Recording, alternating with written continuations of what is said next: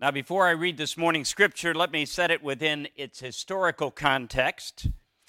We're entering into the story of Elijah when he was the lone remaining prophet of the God of Abraham, or as he is sometimes called, Yahweh.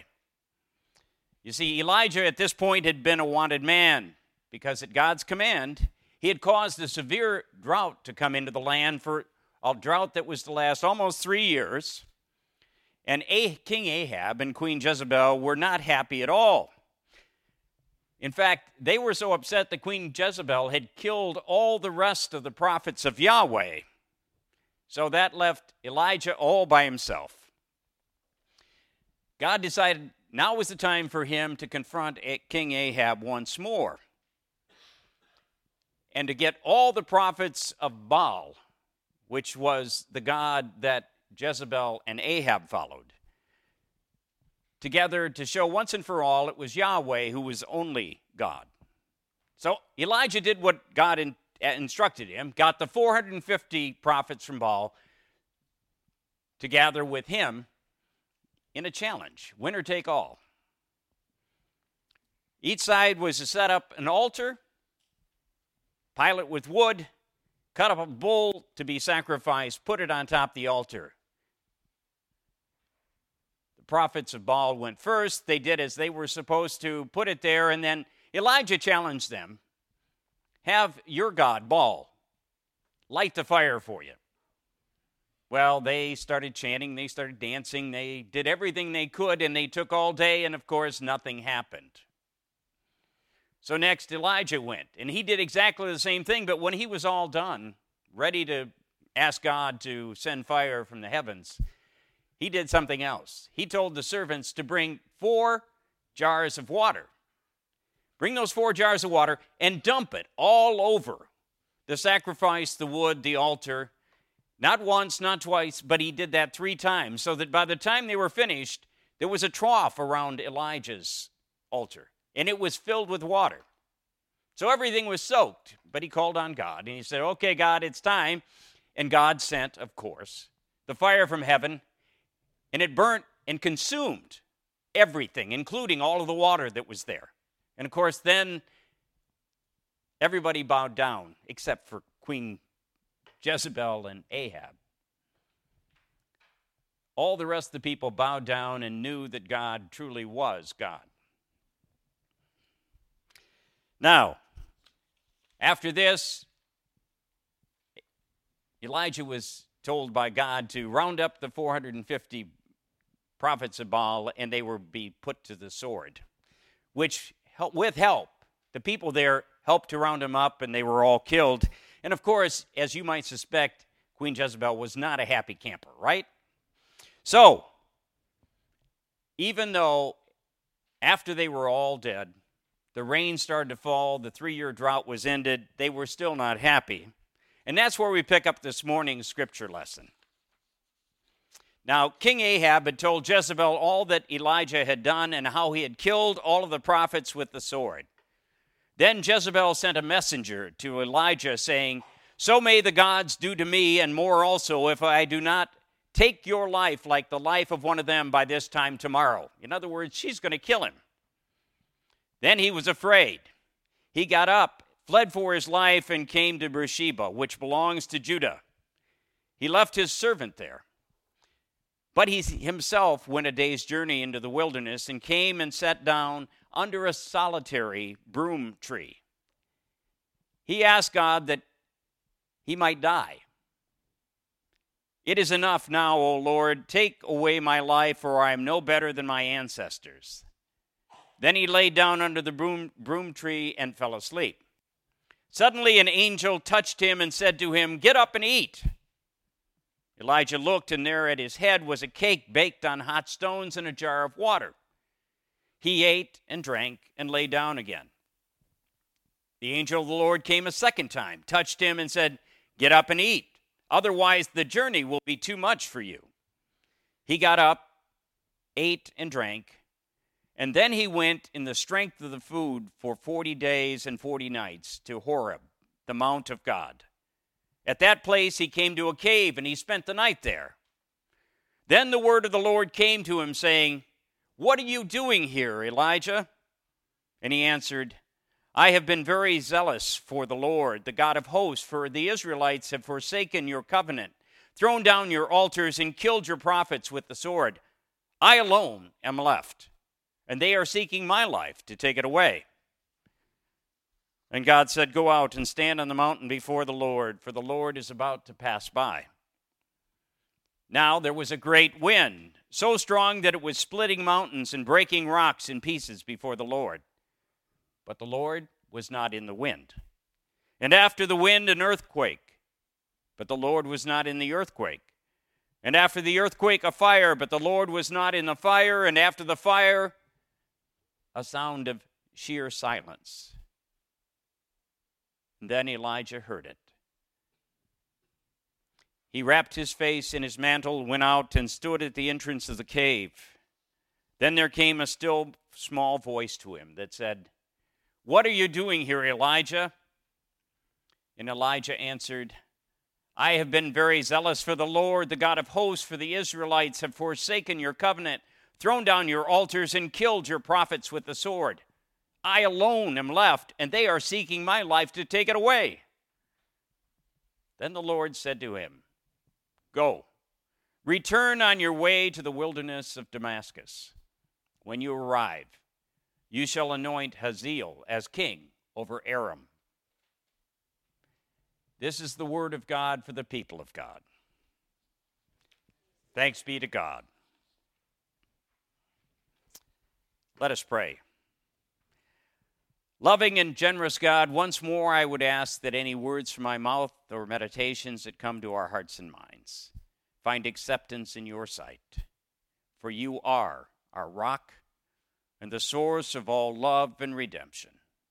Amen.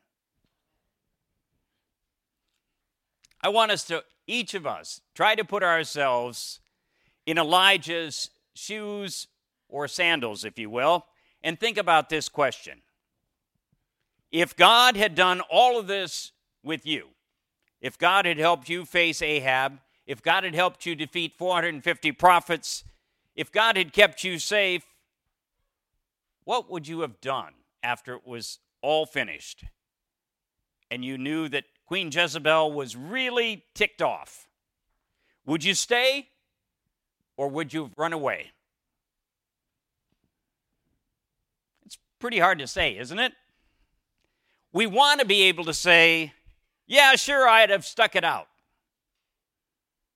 But you see, taking on a bunch of prophets who didn't know anything about warfare, and Elijah was the only one with a sword, that's one thing.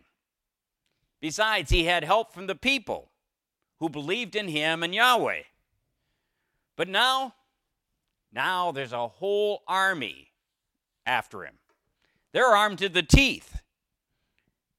They're at Queen Jezebel's command, and they're coming for him. That's kind of another story altogether, isn't it? So yeah, Elijah against a whole army. Yes, it was time to run and hide. So Elijah, as we heard this morning, headed out in the wilderness, grew tired, sat under that broom tree, and asked God that he might die. Kind of sounds like he was feeling pretty hopeless at that point. I think he was also afraid of what Jezebel might do with him if he got caught. A long, slow, painful death. So he said to God, let's get this over with.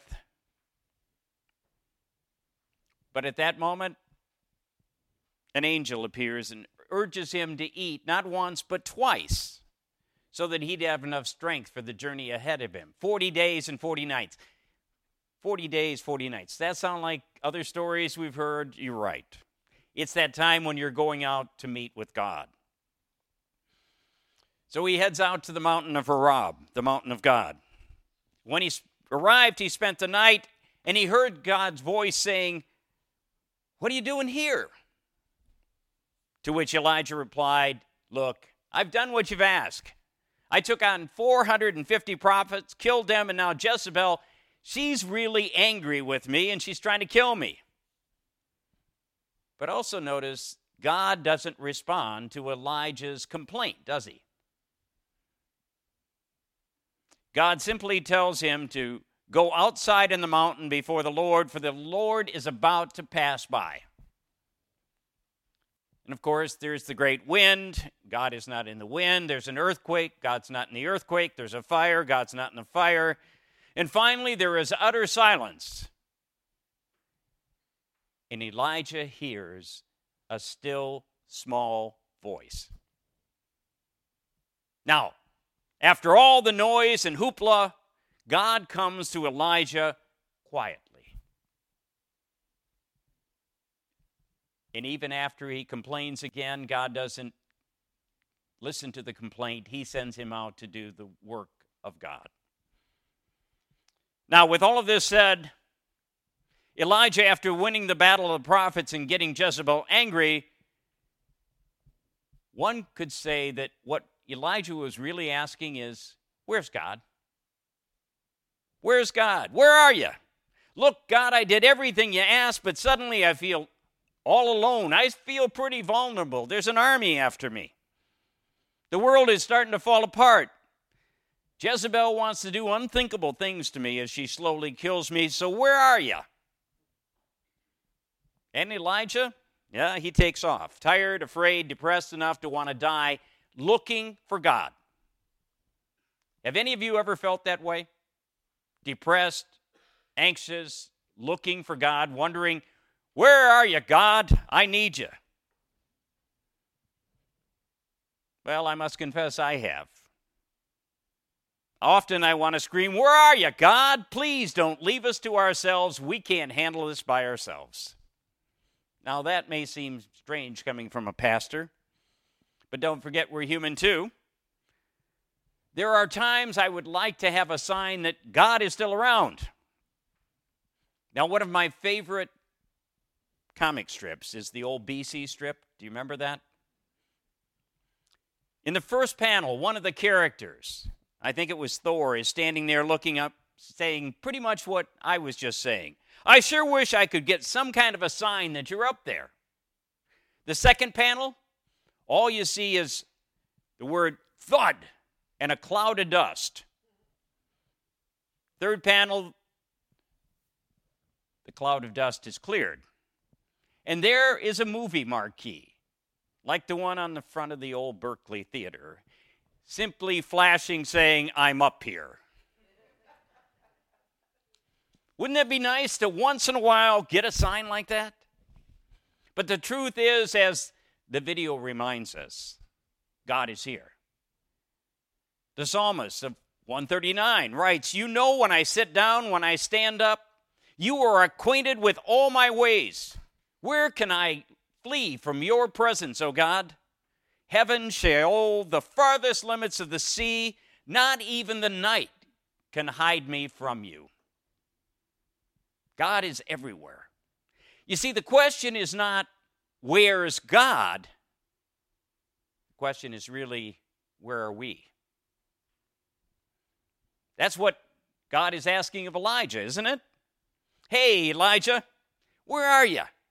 What are you doing here? You've done well so far, but I have something else for you to do. Earlier I said there are times I want to shout, hey, God, where are you? But instead, if I listen closely, I usually hear silence.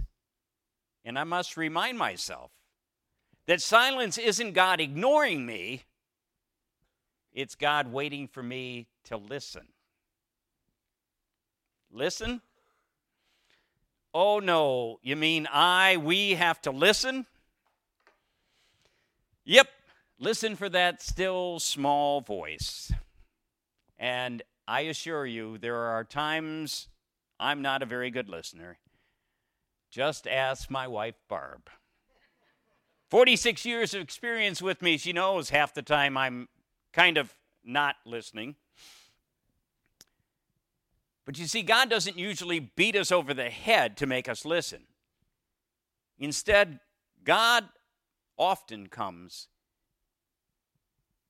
in the night, at the darkest times in our lives, and gives us a nudge. There is no marquee falling from the sky, just a quiet voice, an inward call oftentimes.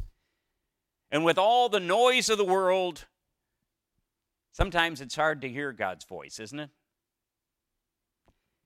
As I look around the world right now, especially lately, it's easy to get depressed. It's easy to feel hopeless. It's easy not to be able to hear God. Just last week, there were 3 mass shootings. Over 35 people were killed, and more, at least that many, were injured. Tyler Wingate, from right here in Berkeley, was beaten to death over a minor traffic accident. And when we can no longer speak civilly to each other, instead, we want to draw lines in the sand and say, you're either for me or you're against me. Compromise has become a dirty word or a sign of weakness, where everything seems to be about me. And the idea of the common good, it's becoming lost. And if that wasn't enough, we resort to calling each other names. What are we, 5 years old? Don't you want to put them in the corner and say, you sit in the corner until you can come out and talk nicely to each other and work with each other? And we live in a world where children are ripped away from their parents and put in cages. Yeah, I get depressed and I want to shout, where are you, God? But then I hear in the silence, God in the person of Jesus quietly saying, love your neighbor as yourself. I was hungry and you gave me food. I was thirsty and you gave me drink. I was hurting and you comforted me. Whenever you did it to the least of these, my brothers and sisters, you did it to me. What I hear God whispering to us is to show each other love and practice hospitality, to welcome the stranger and the homeless. That was the opportunity in this country before it was a country. The Puritans came to this country to get away from persecution and begin new lives. That's when some of my ancestors came over. They were Puritans, if you can believe that. And ever since that time, we have welcomed people who were looking for a safe place to live and raise a family. What's the words on the Statue of Liberty? Give me your tired, your poor, your huddled masses yearning to be free. What's that? That, my friends, is hospitality.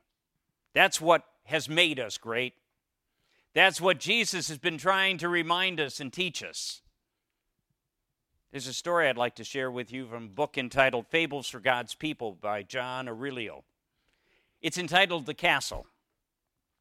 Once upon a time, there was a wonderful prince, and he lived in a valley where he was loved by all the people. He and the people worked together, ate together, celebrated together. There was great peace and harmony in the land because of the love that they had for each other. One day, the people decided to show their great admiration for the kindly prince and said, let's build him this marvelous castle, greater than any other castle ever built. For with our prince, we are beyond a doubt the happiest people in the world. It did turn out to be the most incredible castle imaginable. The walls were hewn from rare marble, so fine as to be almost transparent. The towers were made from precious stones, one of ruby, one of sapphire, one of emerald, and one of onyx. The floor was inlaid ivory and the roof gold. People everywhere agreed that it rivaled the sun in brilliance and beauty. Word of the castle began to spread beyond the valley. At first, the curious came from nearby. Then travelers began arriving from far and wide, and it became necessary for the villagers to be hospitable, to set up hotels and restaurants to provide for the needs of these tourists. The greater the influx of travelers, the greater became the commerce in the village. The villagers knew that their good fortune was due to the wonderful castle, So in order to assure their continued prosperity, they would regularly polish the stones and clean the towers. The castle continued to sparkle like a jewel, drawing visitors from around the world. Well, the village grew into a city. There was commerce and industry, but with trade and prosperity came rivalry. With rivalry came jealousy. With jealousy, hate. And with hate, contention. There was no longer peace in the valley. Love, peace, and hospitality toward each other was gone. Finally, one day, the wonderful prince emerged from the castle. The people had all but forgotten that he still lived there. So without saying a word, the prince began to walk around the castle, and he walked around its circumference 7 times.